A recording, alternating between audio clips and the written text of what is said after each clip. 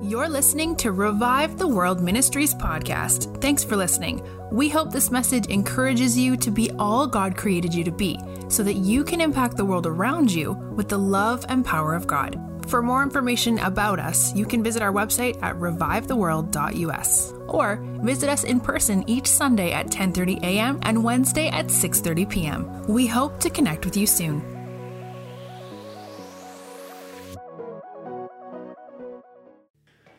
Thanks, Jesus. Just as a continuation of worship, I know the lights are coming on, but it's not an indicator that we leave a moment just because the lights get turned on. I felt like that there were people that are in the room or are also watching, that if somebody asked you, you would say that you aren't enough.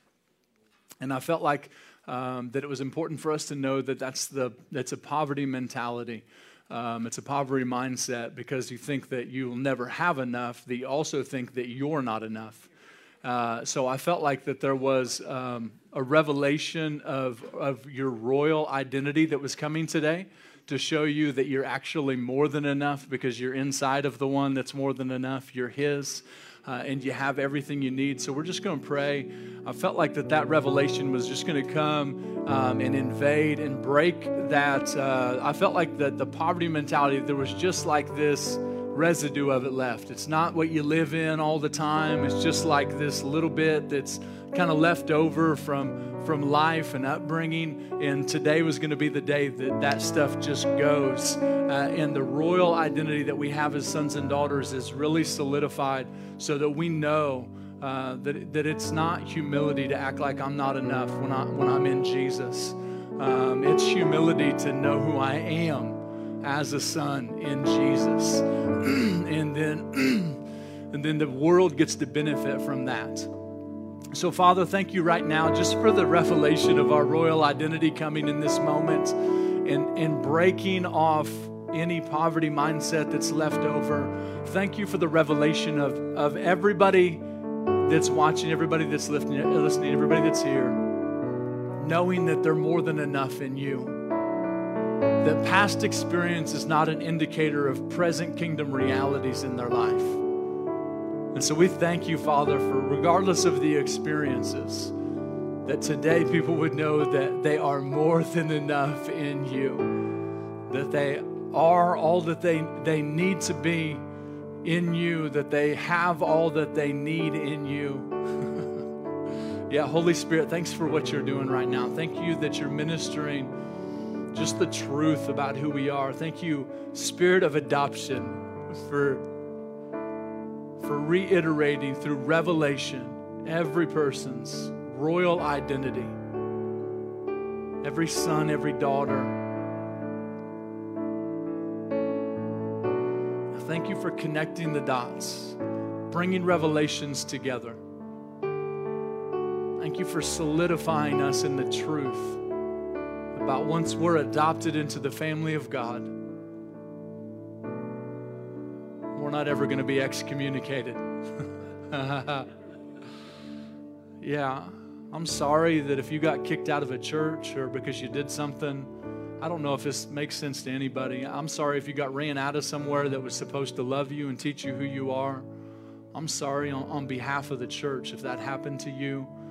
If you felt like you had to leave because of behavior that you displayed, maybe even poor choices that you made. I want you to know that's not who Jesus is. That though you may have been ran out by man, you were never left by God.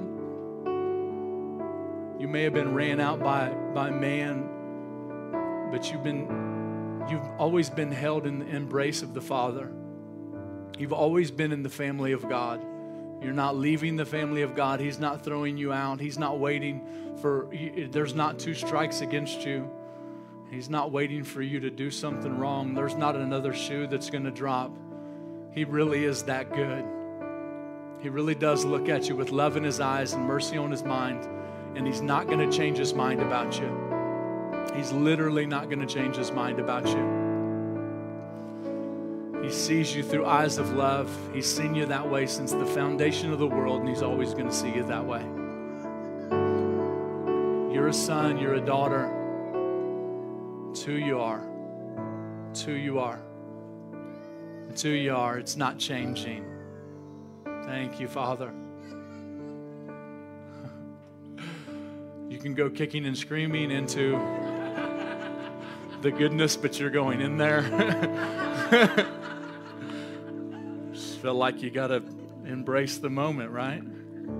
So thank you, Jesus, for solidifying that. Yeah.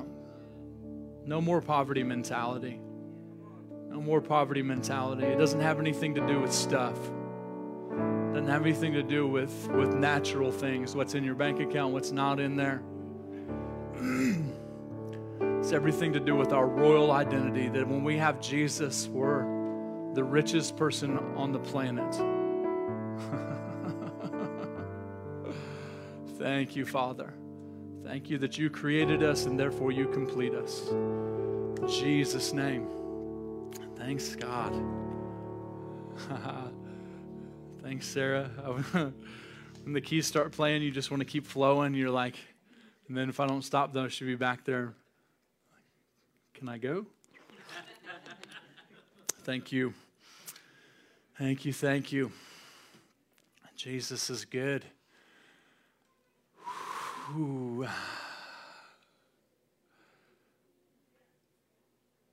What's your name? Sandra. You got pain? You deal with pain in your back and in your hip? No pain? No physical pain, either one of you? No? Okay. No physical pain in your body. Okay, I figured I'd just try. Just taking a risk. Thanks, Jesus. Ooh. I just feel like the moment's not gone. You know what I mean? That you just like it's still sinking in. It's just, I know when we live in a time-sensitive culture where everything's on a schedule, and I'm not telling you schedules aren't good, but there are moments where you just put everything aside, and God's agenda supersedes everything that we have and everything that we want to do, everything that we have to do. It's counter world's culture, but it is kingdom culture. So thank you, Father, for kingdom culture coming in this moment and just solidifying who we're created to be. And even as we were singing that song, it's when I open my mouth, miracles happen. I thank you that I'm in a room full of people that we're getting it, that when we open our mouth, miracles happen. Yeah. Thank you, Father, for the miraculous in our lives. Thank you, Jesus. I feel like we've got two choices when it comes to Christianity, and there may be more than two choices. I'm just trying to simplify it and categorize it in two different ways. Is that I accept Jesus into my life, and then I get to live a good life that is marked by the things that I accomplish and the stuff that I acquire, and in the way that things appear on the outside, and all that's good and all that's important and all of it has its place. Or there's the part where I surrender my life to Jesus and I give it to him. And when we were singing, you can have my heart, you know what that means? It means that when I hand my heart over to you, I hand my will over to you. It means we weren't trying to trick you, you know what I mean? It's good to know what you're getting into. I think I told Sam this several weeks ago when she was leading, and it was the first time I ever thought about it, and I've said it here at least once, but it's worth saying again, is that when we're declaring things in worship, worship leaders are writing songs now of declarations that people haven't been making that they're supposed to. Truth that we're supposed to be declaring over our lives, and so worship leaders are actually leading us in mind renewal. Yeah, we're loving on Jesus and letting him love on us, but there's a purpose for repeating things in worship that's actually doing something that benefits us. Because the Father, Papa, Father, both one word, Father, we make up a new word, right? Somebody's getting to make up words all the time. I don't know why I'm not on that board. But I'm working. I'm going to find out who it is and see if they'll let me in. But the Father paid a very high price for you and I to not just accept Jesus, but actually become everything that he dreamed we would be before the foundation of the world.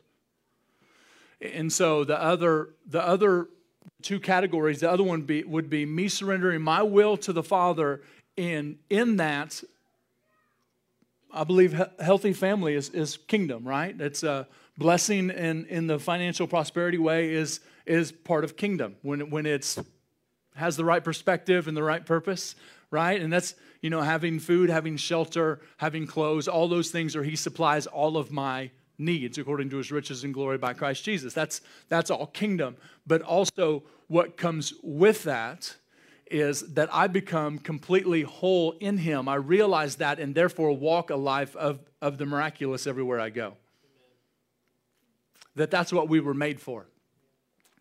That American Christianity, I've been thinking about it this week as I get ready to go to Pakistan. I've been thinking that American Christianity doesn't work in most places.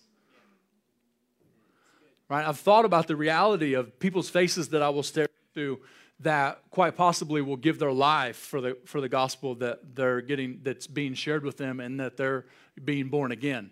It's not a great altar call. You see a bunch of, it's not just about an altar call where people say yes to Jesus. It's about actually training, equipping them, and empowering them and preparing them for a lifestyle of the miraculous, because in most places, miracles are the only thing that really works, right? And with that, provision comes. The practical comes, right? The practical comes to supply the needs, to dig the wells, to supply the food. But what do you do when the food runs out and there's more people to feed? You're going to need to know that you can multiply that. I've got so many testimonies of modern day multiplications of food happening. It's ridiculous. I just got another letter yesterday.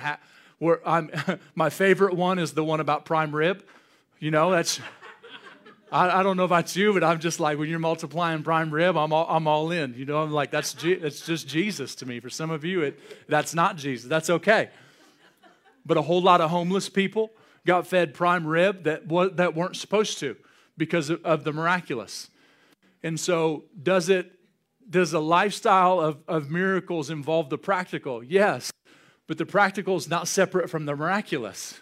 The practical and the supernatural are actually all in one. And so last week I talked to you about that it was time to press in for a greater manifestation of the kingdom on earth as it is in heaven. I believe now's the time for us. I'm not saying that we haven't, but I talked about what the gate or the access point of heaven coming into the natural was actually in our minds. That I'm the one that allows X amount of the supernatural into my everyday life. And I talked about it in Genesis 28 and John chapter 1, and Jacob's ladder and Jesus becoming what was a place actually became a person. And I want to say to you this week is that, and I ended with a scripture in 1 Corinthians 4:20, is that the kingdom is not a matter of mere talk, but it's actually a demonstration of power. Paul was talking to the Corinthian church in 1 Corinthians and letting them know that those people that are coming to you, that are giving you a different gospel, that actually isn't the same gospel. They're trying to, he talked about it in Galatians 1-3, and they were trying to bring them back into law. There were several people out there who were trying to mix law with liberty. There is a law, but it's called the law of love. And it looks much different than the law that they were accustomed to. And so he's letting them know is that when I come to you, I will actually find out the power of those that are telling you this particular gospel and these things that they're teaching you. Because in what he's saying is that there's always when the gospel is preached, there must be demonstration. Otherwise, the gospel is not preached. Because it's not just a matter of mere talk. And for too long, I believe that we've separated, because there'll be camps of people that are all about, we're getting people, we're an evangelistic church, and we're getting people born again. And that miracle is somehow different from the miracle of somebody's body being healed or torment leaving them. And so we're like this, we're about deliverance and we're about physical healing and we're about people getting saved, right? But actually it was actually never meant to be separate, right? It was actually never meant to be separate. Because when salvation comes, salvation actually literally means the whole person. And so for hundreds of years, this truth has been fought for, that salvation comes through faith alone. Nobody in this room would disagree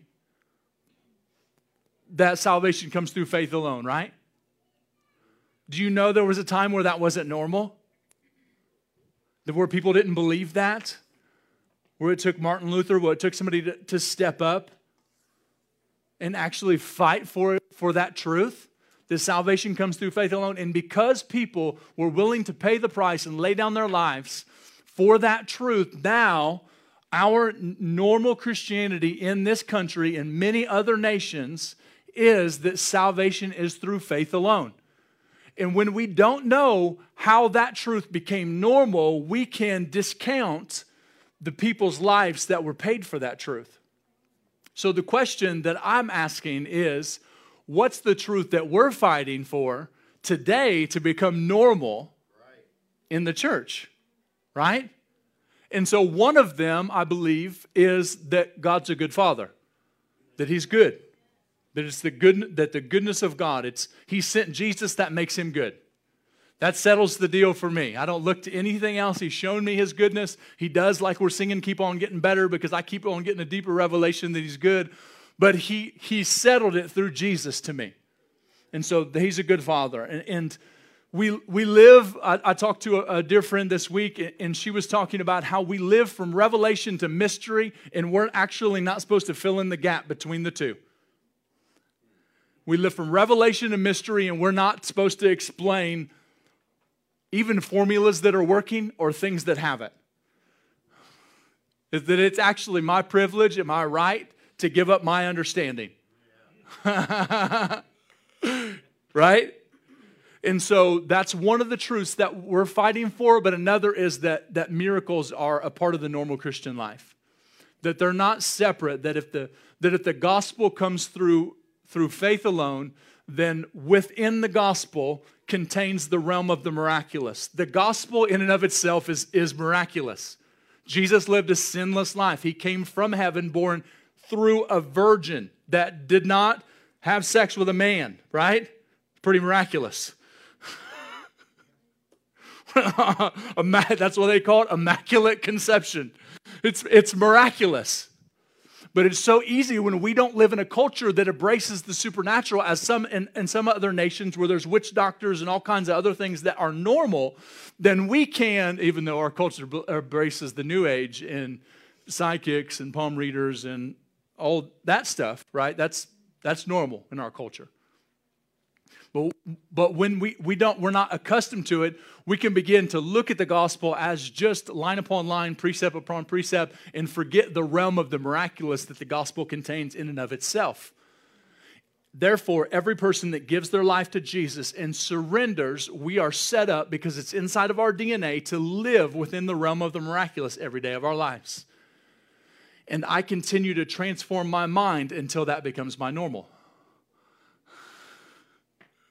We owe the world a debt of love. Romans 13:8 says, owe no one anything except for a debt of love. And I said it last week, and I'll say it again, is that love and power were never meant to be separate in the kingdom. As some talk about, well, we'll just have love, we'll love people well, and we're not going to mess with signs and wonders because they're messy and they're scary and we've seen them misused. I'll tell you that love looks like something, as we've heard, love looks like something, and contained within love is all the power that we need for the miraculous. When I separate the two, I do myself and the people that are around me a disservice. Because they were never meant to be separate. Love is power. And I believe that demonstration of power is love. When I look at you and you need a miracle in your life. Let's use an example. When I was in Brazil and that little boy that we've got the testimony back of him being healed of autism. Doctor certified that he was autistic. Doctor certified that he was healed of autism. There was a moment that happened in this situation where I didn't know what was happening in the spiritual realm. I would like to have told you that I saw this crazy vision and, was like caught up in heaven, and I saw this little boy whole and all this stuff. But really, it was just a response to a little boy that I felt love and compassion for, and I released peace. And I said peace like 5 times because I didn't really know what else to pray because he was freaking out and just was very erratic in his behavior. He was sensory deprivation, or he was very sensitive to touch and looking at people, so he wouldn't look you in the face. And so he's just facing his mom, just freaking out. And I just released peace over him. Again, not knowing what I'm doing except for believing that because of love and compassion that something's going to happen. And in that moment, peace was released, and when peace is released, shalom's released. And because that, everything that was in disorder and chaos in that moment was brought into perfect divine order. Everything in his brain, everything that he'd been diagnosed with, all was brought back into perfect working order. And it changed that fast. Right? Love, there he is, Caleb. Love did that, right? Love changed his life forever. It was love that did that. And so love looks like miracles. And I'm just emphasizing for those that, because I realize I've had conversations with people that are a part of this family, and they've watched things happen in places that were like, miracles happened, power was displayed, but there was no love. I believe that we've laid a foundation of love for the last 3 years, that if you've known us for very long, you realize why we're pressing into the more. There has to be a greater demonstration of the kingdom on earth as it is in heaven. What's the kingdom look like when it comes? Well, I'm glad you asked. Matthew 12, Jesus casts out a demon and heals a blind and a mute man. In Matthew 12, I believe it's a blind and a mute man. And the Pharisees, the religious leaders, accuse him of casting out demons by the spirit of Beelzebub, by the ruler of the demons. Right? I don't know. They must not have heard themselves say it. They must not have thought before they spoke on how ridiculous they actually sounded when it happened, but they did it anyway, right? I'm in good company with those guys because I've said some ridiculous things. And Jesus lets them know, hey, a kingdom divided against itself won't stand. Demons aren't casting out demons. He said, but if I cast out demons by the Spirit of God, then the kingdom of God has come upon you. He's letting us know that there's demonstration. When the kingdom comes, there's demonstration and miracles happen. Freedom takes place, right? Healing happens. It's supernatural. It's the practical and the supernatural merged together, because when I love people, the debt of love that we owe to the world, remember Romans 13:8, no one owe no one anything except for a debt of love, because love fulfills the law. When I love people, I will press in and say, I'm not walking. I will celebrate where I am, and I will realize that I'm still not walking in miracles that happen 100% of the time. And because of that, it must mean I draw this conclusion. Not that I have to try harder, not that I need to beg more, all right? Or not even fasting for the wrong reason won't help you. May help you lose weight, may help you get healthier, but fasting for the wrong reasons won't help either. Fasting for the right reasons will. But I come to the conclusion that it's not about me performing more. It's actually about me believing better. It's all about my beliefs. When I believe right, it will release into the planet, right? I can't tell you how many times I've walked away from a miracle not happening and thought, what do I need to do to actually become more powerful in God? Right? I'm going to pray longer. I'm going to pray louder. I'm going to read my Bible more. I'm gonna fast. You ever tried fasting when it wasn't God that wanted you to? My gosh, that's a miserable experience. I did that a lot of times for religious reasons. And then I found out that fasting was actually supposed to bring me into what God was already doing, not trying to get God to do something that I wanted him to do that he wasn't really sure about. but he thought that if he saw his starving son starve long enough, that he would pour out mercy, and then I'd be able to see more miracles. You see how ridiculous that sounds now? But that's what I thought for years. It's works mentality. It's performing for the things of God. It's not realizing that every spiritual blessing in heavenly places, as it says in Ephesians 1:3, have already been given to me. And my responsibility in my Christian life is to discover what I already have on the inside of me through an authentic relationship of intimacy with the Father. Me realizing who I am is actually going to cause me to walk in the miraculous at greater levels, because every single person, regardless of what you feel passionate about doing, is called to walk a lifestyle of miracles. For far too long, it's been about, and this has drastically changed over the last 20 years. But for a long time, it was all about the one man or one woman that had all the power, and they demonstrated the miracles, and everybody else just watched in awe. No, I'm convinced that those people were actually, and I'll tell you that the first couple that I know of was Charles and Frances Hunter, that actually I believe did what they were supposed to with the demonstration of power that they had, that revelation that they had God and the miracles that they were seeing, is they actually trained and equipped the body of Christ. And the others that walked before them, I'm convinced that they were supposed to, but didn't have the revelation that they were to train and equip the saints in it, that it was all about them. All right? And so Jesus has drastically changed the mindset, especially in America over the last 20 years, and the body of Christ is getting involved. We're realizing that if you're a school teacher, stay-at-home mom, lawyer, working the lunch line, whatever it is, whatever you're passionate about, if you're a business owner, if you're a construction worker, it doesn't matter, that everybody is called to walk in miracles. So if there's supposed to be a greater demonstration of miracles of the kingdom on earth as it is in heaven through our lives, how do we get there? Right? If it's about believing, what do I need to believe? Now, I could give you a lot of promises, and I'm sure that you guys know them. But I believe that there's keys hidden in the gospel that Jesus has given to us.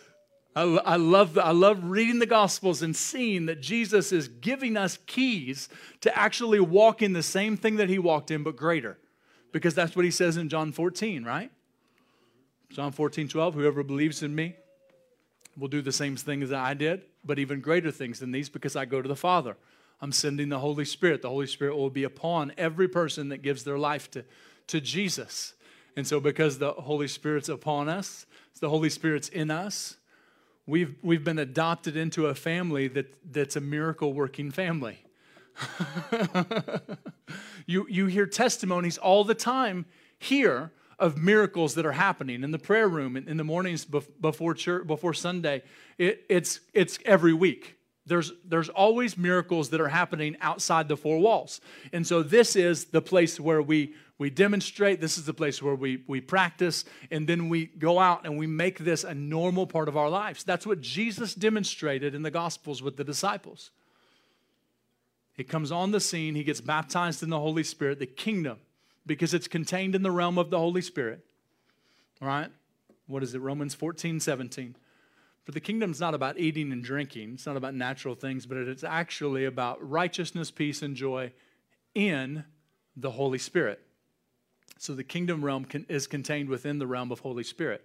So when the Holy Spirit came upon him, he was deputized and authorized to release the kingdom on earth. Because the planet was always supposed to look like heaven.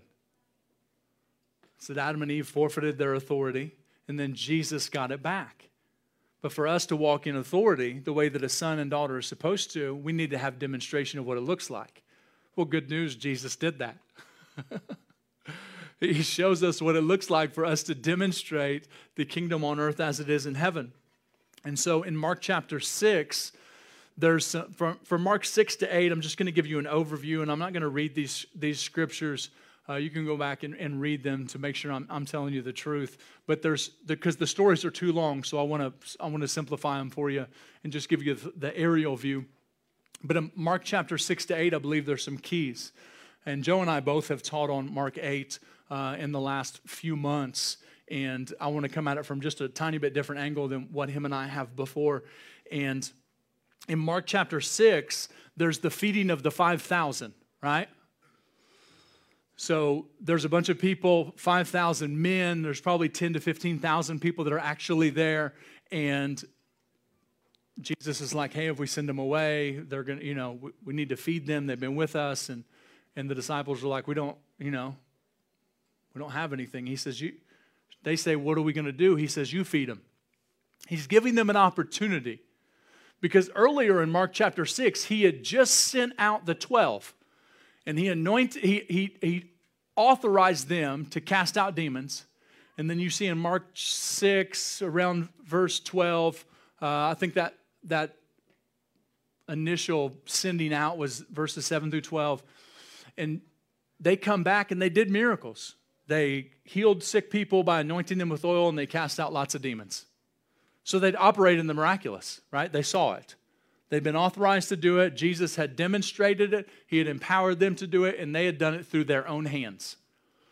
And so then he gives them an opportunity to do a different type of miracle. He says, you feed them. They're like, nothing. Can't do it. Too many people. Miracle's too big.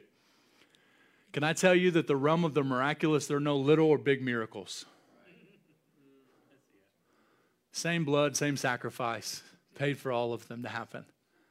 All right? It's the same authority. Pain leaving, cancer going, blind eyes opening, crippled people living, autism going, whatever it is. Crippled people walking, you know what I mean? Whatever it is, it's all the same power. So Jesus, in his grace and kindness and mercy, he's going to demonstrate another miracle in front of them. And so he takes the few fish and the few loaves and he blesses it. He looks up to heaven, blesses it, and then he gives it to the disciples. And they hand out. Jesus didn't multiply the food and back up a truck. And you know what I mean? He's like, here's the dump truck. We'll just bring all the people up here, form a line, and then we'll hand them all the food that's in this great big dump truck. No, he blessed it, broke it, read it. Blessed it, broke it, handed it to them. And as they handed it, it was handed out, it was multiplied through their hands. And so they actually saw the food multiply. He had them sit down in groups of 50 and 100. And they knew. They only had a little bit of bread and a few fish. Right? And then they picked up, I believe it was seven baskets that time, full of fragments. I don't know about you, but in the hot sun, I don't want leftover fish, right? We'll keep the bread. You all take the fish with you. There's no to-go containers, you know what I mean? I'm like, I don't know about the fish, but I will take some bread. So later on, immediately after this massive miracle, he sends them in the boat to go over to the other side. And he goes up in the mountain to pray by himself. And it appears to me in the middle of the night when there's a storm that hits him, Jesus evidently sees this in the spirit. I don't know that he had binoculars and he was looking from the top of the mountain. It appears to me like he knew what was happening in the spirit. And he goes down to them. This is why it's not a stretch for me to see that, is because he goes down and he starts to walk on the water to them. But he actually intends to pass them by. He actually intends to pass them by, but when they see him, they freak out, and they think that it's a ghost. And so he tells them, don't be afraid. He gets into the boat, and when he gets into the boat, the storm ceases. And it says, in verse 52, they didn't understand about the loaves because their hearts were still hardened. That word heart is their mind. Their mind didn't comprehend the miracle of the loaves. What? How does this equate to the miracle of the storm being stopped when Jesus gets in the boat?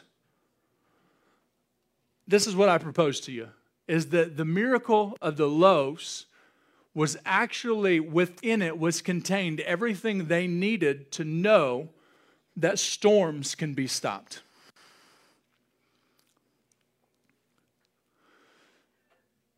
That they didn't comprehend that there was something in their mind where it didn't actually solidify that miracles are supposed to be a part of the normal Christian life. That they were supposed to, that it wasn't just when Jesus sent them out. It wasn't just when Jesus fed people and when people were hungry, but it was actually supposed to be a part of their life. And so he's working to empower them to make miracles normal, but their minds are still hardened. I don't know about you, but that right there, it stings me. Because I can't tell you how many times I've walked up on situations after I've seen miracles. Lots of them. And thought practically concerning this situation. I can't tell you how many times I've seen miracles and then we needed provision. Financial provision. And I looked to my bank account. Which is not where my provision comes from. I'll tell you that just recently, to get to Pakistan, I have to have, the four guys, we all have to have COVID test, negative COVID test, 72 hours before we leave. Has to be a PCR test. Can't be an immediate results test. They have different tests for international travel. So it has to be sent off to a lab. And it has to come back within that 72-hour frame, and I have to have a copy of it. It can't just be a phone call. It can't be a text message. It's got to actually be a physical copy of the paper. I've got to upload it. I've got to have copies with me. And then when I get to Pakistan, within 96 hours of leaving, I have a list of places that we're able to actually go to within Karachi, and I have to have another clean COVID test exiting the country. That got sprung on us last minute. Guess what my mind went to again? Natural things. I thought, how's this going to happen naturally? How are we going to get these test results back? What about all the people that are getting tested? What about I'm trusting this lab to get my test results back to me? And it's all the things that are natural that you think. So my mind went there, which tells me that there were still nutrients from miracles that I've seen that did not do what they were meant to do in my own mind. Now with that, I know there are other places where I have grown and they have done that for me, but it was where they have actually transformed my mind. But that showed me there was a place that still hadn't. And so how do I take that part of my mind and transform it? What's the key here? Because I believe that meditating on truth of the Word of God and what He says in His Word as promises to us. Mark 16, we'll lay hands on the sick and they'll recover, right? That's a promise for all believers. These signs will follow those who believe. I'm a believer, and so signs follow me. Oh, it's part of the normal Christian life. The only way they don't follow me is if I don't believe that they do. And I do. So there's promises like that. There's promises like in John 14:12 that we'll do greater works than Jesus. I can't comprehend that entirely at the moment, but I know He said it, so I believe it. So there's promises in the Word, and I'm not saying that those aren't beneficial. They are very beneficial to find out what the promises are, to rehearse them over our lives, because when we don't see something that we expect to see, we need to have an anchor that trumps our experience, and the Word of God will always trump our experience if we'll allow it to. But I believe that there's another key that God has given us that it's not outside of His Word, it's actually a part of His Word. I mean, it's the miracles that we see. It's the miracle that we have seen, whether it be our own salvation or the person that's in the restaurant that gets healed, or the little boy in Brazil that's no longer autistic, or the blind eye that we've seen opened, or the broken bones that I saw healed over there, or the knees that I've seen healed back there, and the wrists and the hands and all the things. I rehearse the miracles that I've seen, and this is how I can prove it to you. So I believe this is a key that Jesus was giving the disciples. And so if you want to, you can turn in Mark chapter 8, where I'm going to read some of these scriptures. And this is on the heels of another multiplication of food happening, right? There's 5,000 men the first time, plus women and children. And then the second time, in Mark chapter 8, there's 4,000, where Jesus does the same type of miracle through the hands of the disciples. So they've seen, just in this little bit of time that I'm talking about, just this small section, Mark 6, 7, and 8, they've seen food multiplied twice. They've seen demons leave and sick people healed through their own hands. Right? And they've seen the storm stop just by Jesus getting in the boat. That ought to tell you something about your nature. You can walk in the middle of a storm and see it stopped. That's both in the natural and in the spiritual realm around us. So in Mark chapter 8, Jesus gets in the boat. They get in the boat with Jesus. And it says, verse 13, Mark chapter 8 is where I'm going to start at.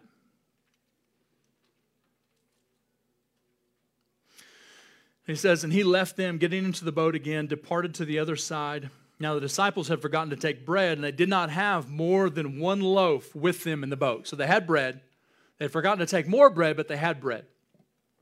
Verse 15, then he charged them, saying, take heed, beware of the leaven of the Pharisees and the leaven of Herod. And they reasoned among themselves, saying, it is because we have no bread. Right? Jesus, being aware of it, said to them, why do you reason because you have no bread?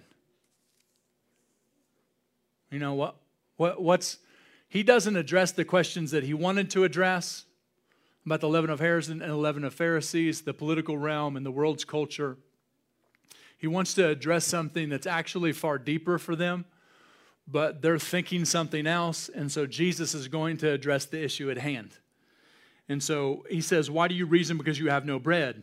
Do you not yet perceive nor understand? Is your heart still hardened? Is your mind still hardened after you've seen the miracles? Having eyes do you not see, and having ears do you not hear, and do you not remember? When I broke the 5 loaves for the 5,000, how many baskets full of fragments did you take up?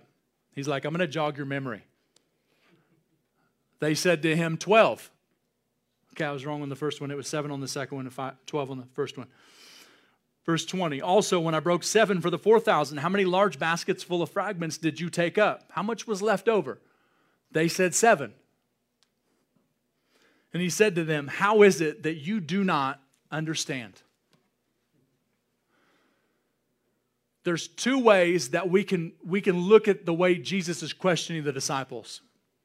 And you can look at this in this situation or all throughout Scripture.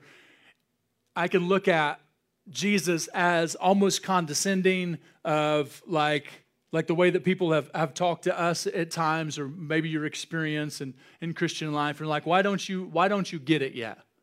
Right? It's almost like they're looking down on you, like you can't believe that you got it, even though they got it by grace. And now they can't believe that you ain't got it yet, right? Like they've done something to earn it. They're so spiritual that they, you get what I'm saying? I don't want to go in that any further, but so we can look at it that way. But if we know the nature and character of Jesus, we know that he actually doesn't, that's not within his nature. He doesn't operate like that. And so when Jesus asks a question, he actually knows the answer to it, and he's inviting the disciples into a different place than they're currently at. He's inviting them into a different mindset than what they have. How is it that you don't understand? Why haven't you got out of the miracles what you were intended to get?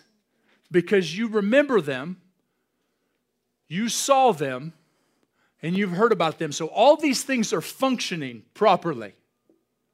But he lands last on, do you not remember?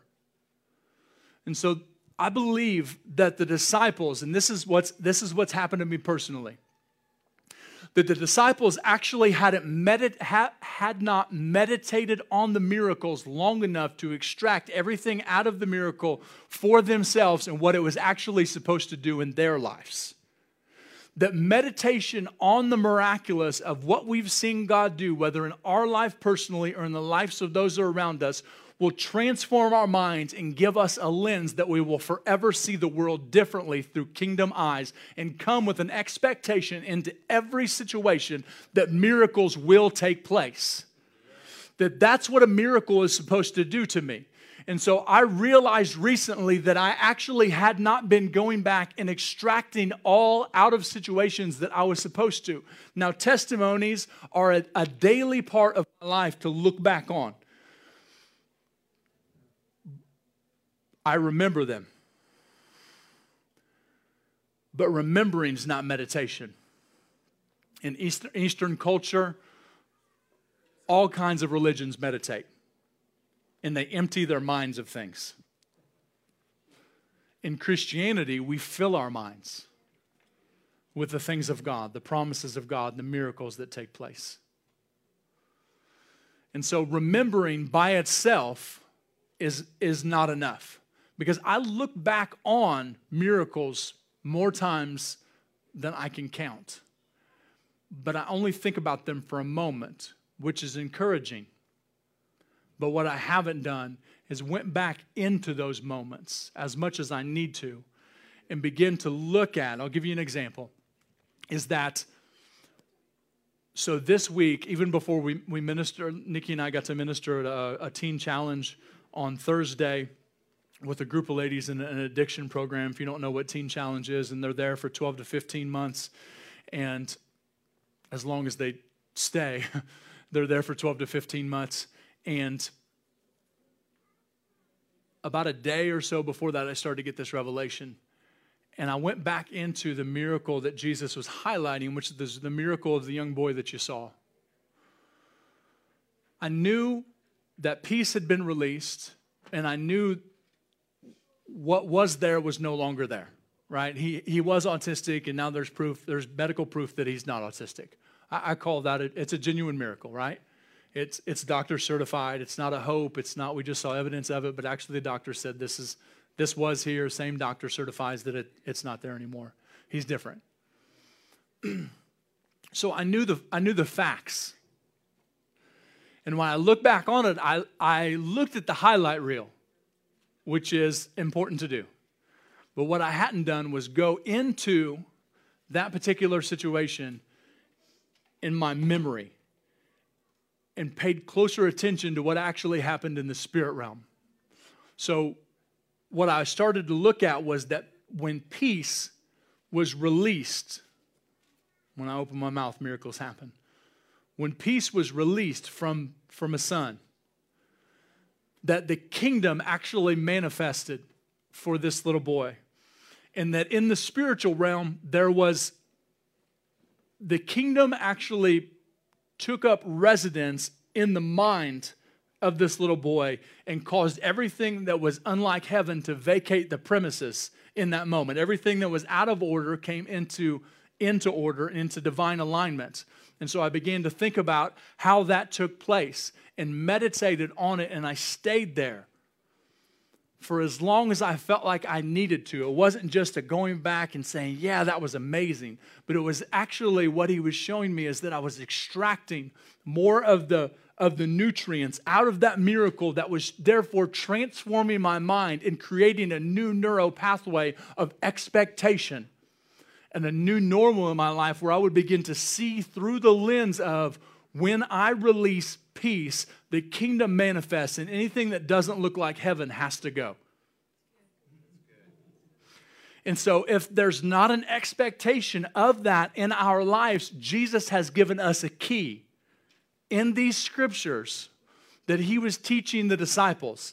And we see that the disciples, though they didn't get it right then, Jesus is the epitome of patience, right? He's always inviting us into more.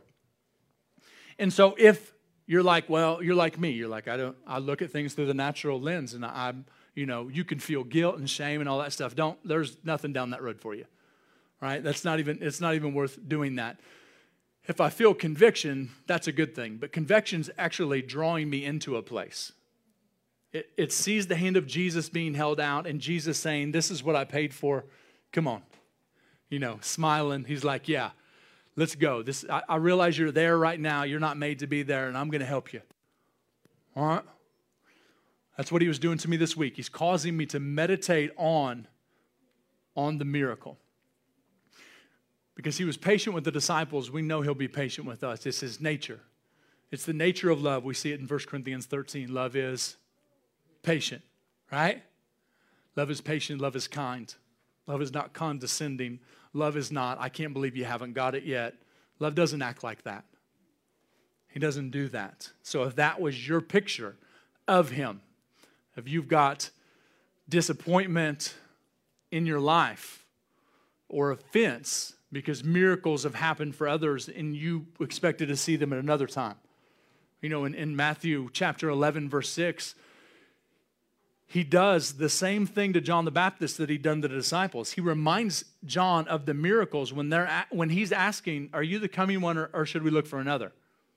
If you look at that dialogue in Matthew chapter 11, verses 1 through 6, John the Baptist, clearest revelation ever given to anyone of the Messiah was given to John.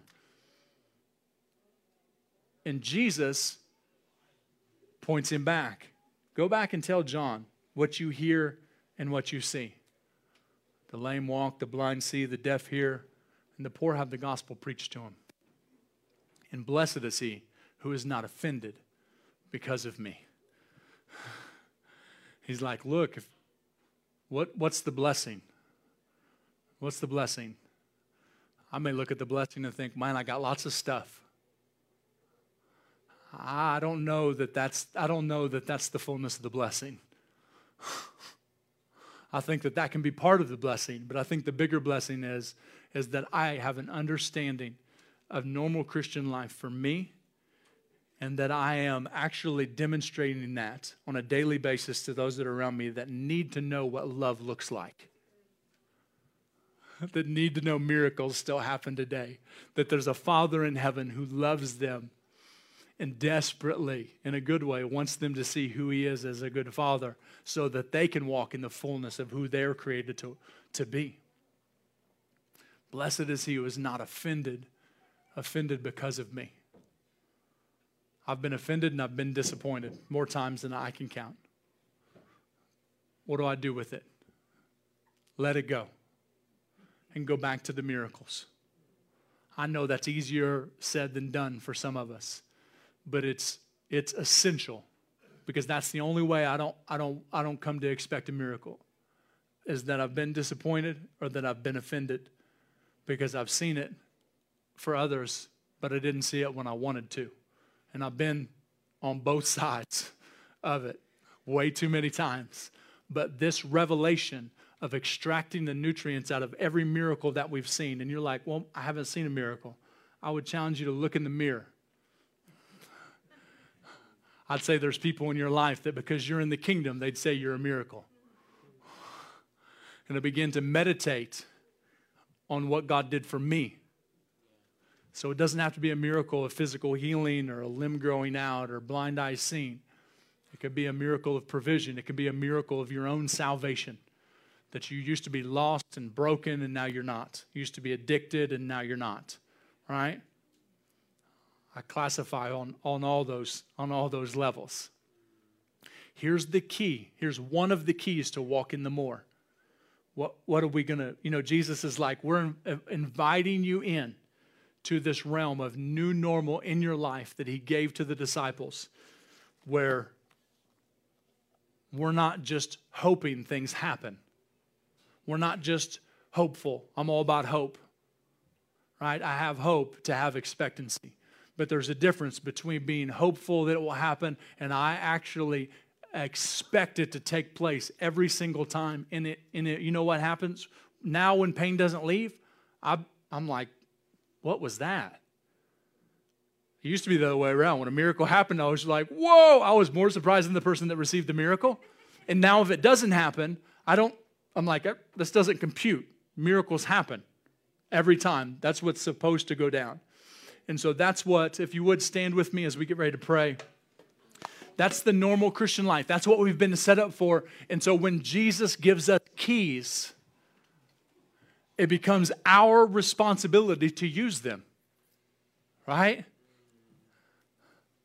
How much I grow, how much I expect is all determined by me personally implementing those things in my life and getting around people that are doing them so that we can encourage one another. Right? We're sharing testimonies all the time. And when they share testimonies with me, I'm getting pumped. I'm getting excited. They tell me about the fails that they had, right? They tell me about the times they've stepped out and nothing happened, or they got, somebody didn't want to hear the gospel. We tell each other everything. It's not just the highlight reel. But when we get around a healthy kingdom culture of people that are going after this thing, we get to share in the victories and we get to share in what seems to be momentary defeats. And when we have those, we encourage one another. Go back to the miracle. This is what I saw Jesus do. I don't care if it's 10 years ago. All right? We'll go back to the first miracle I saw in the gym ever, 2009. It's first healing I ever saw. A guy had his wrist was hurt, and I had learned from the Bible I was supposed to pray. I didn't know what I was doing. I don't even know what I said. He said, it felt like lightning came out of your finger and went into my wrist, and now it doesn't hurt. And I'm like, really? That's amazing. We're going to do that some more. If I would have learned 12 years ago that I was supposed to meditate on that miracle taking place, that healing, I would have extracted everything I needed out of it, and it wouldn't have took me so many years to actually transform my mind to come to expect those things and not just believe that Jesus did them sometimes, but actually believe that it was a normal part of my Christian life, that this is our kingdom inheritance. This is who we are. And so, Father, we thank you right now that you've given us keys to walk in miracles. We thank you that you are waiting in anticipation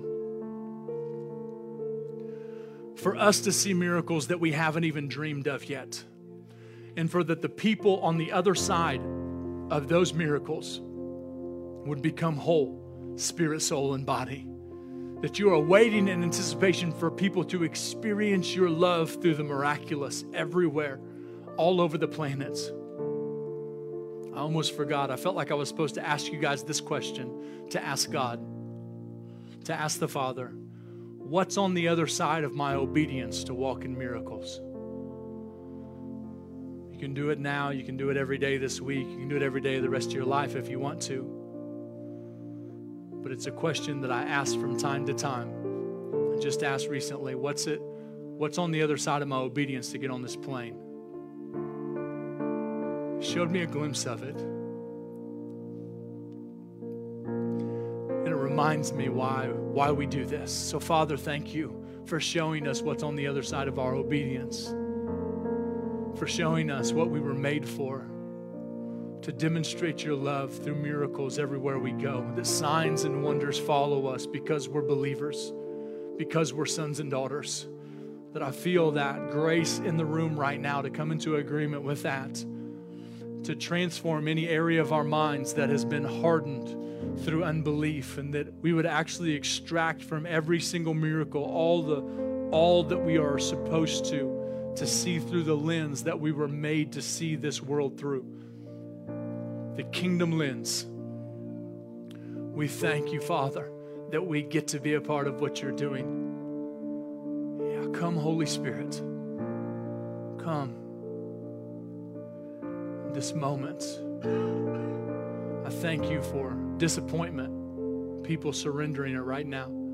I thank you for offense, people surrendering it right now. I thank you for doubts being crushed under the weight of faith. Fears being driven out by perfect love. Thank you, Father.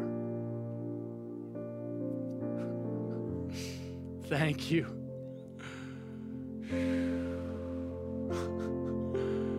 Some people say, well, I can't do this. I'm too afraid. We'd tell you, just do it afraid. Just Just because you feel it doesn't mean you're submitted to it. It just means it's present and it needs to be put in its place. And that happens by action. It won't stop us. It won't stop us. We thank you, Father. We embrace the full freedom of our created nature as sons and daughters to walk in the miraculous, in the supernatural, to see things in the earth and in people's bodies happen that are counter world's culture, but are exactly what kingdom culture shows us they are. Thank you for our minds being changed. Thank you for not one hard heart in this place. Thank you. In Jesus' name. Thanks, Jesus.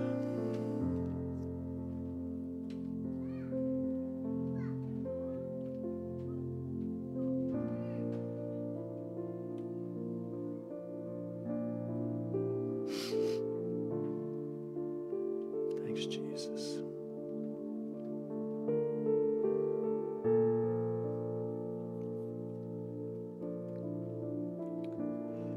Prayer team's ready, I assume. Okay.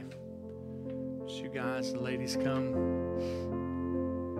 If you need a miracle, you need something in your body needs healed, heart needs healed, you just want somebody to pray with you because you're hungry for more, doesn't always have to be a seemingly bad thing that you come up for prayer for. These people want to prophesy into your destiny. They want to encourage you. They want to pray and release all that the Father has for you. So come, go ahead if you need prayer. All the people that are in line, or online, we bless you. Thanks for joining us today. Thanks, Jesus. Yeah. If you don't need prayer, we just ask that you'd greet somebody before you leave that you don't know. And if you want to hang out a little bit longer in His presence, by all means, don't go anywhere. This isn't get you out of there, but we realize some. Thanks for listening to Revive the World Ministries podcast. Join us each week for another message and listen to past messages by visiting us online at revivetheworld.us.